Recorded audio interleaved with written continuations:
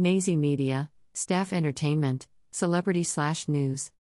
Cover photo courtesy, BBC.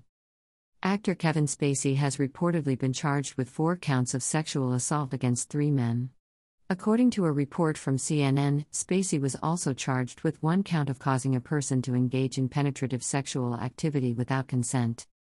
Photo courtesy, NPR. Britain's Crown Prosecution Service, CPS, announced the charges against Spacey on Thursday. The charges reportedly relate to 2 alleged incidents in London back in 2005. 2 more in London in 2008. And another in 2013, that time it was in Western England. The victim of the 2005 incident is now in his 40s. The 2 men in the 08 and 13 incidents are currently in their 30s according to the report. The charges against Spacey were authorized on Thursday, but since Spacey is not currently in England or Wales. According to a CPS spokesperson, that means that the charges cannot formally be applied until he enters one of these countries. Nazy Media, Staff Philadelphia, PA, West Philadelphia cover photo courtesy, Philly Voice.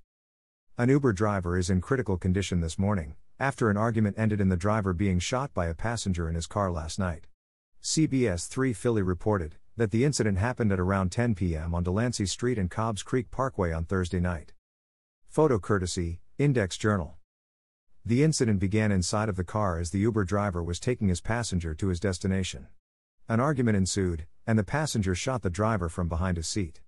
The Uber driver crashed into a parked car after being shot.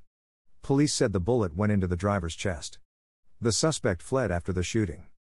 "Greater than we got a guy out here working tonight, trying to make a living for his family.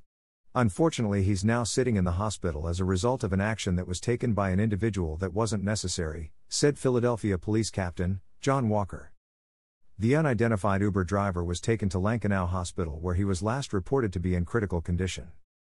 No suspects have been named and no arrests have been made at this time.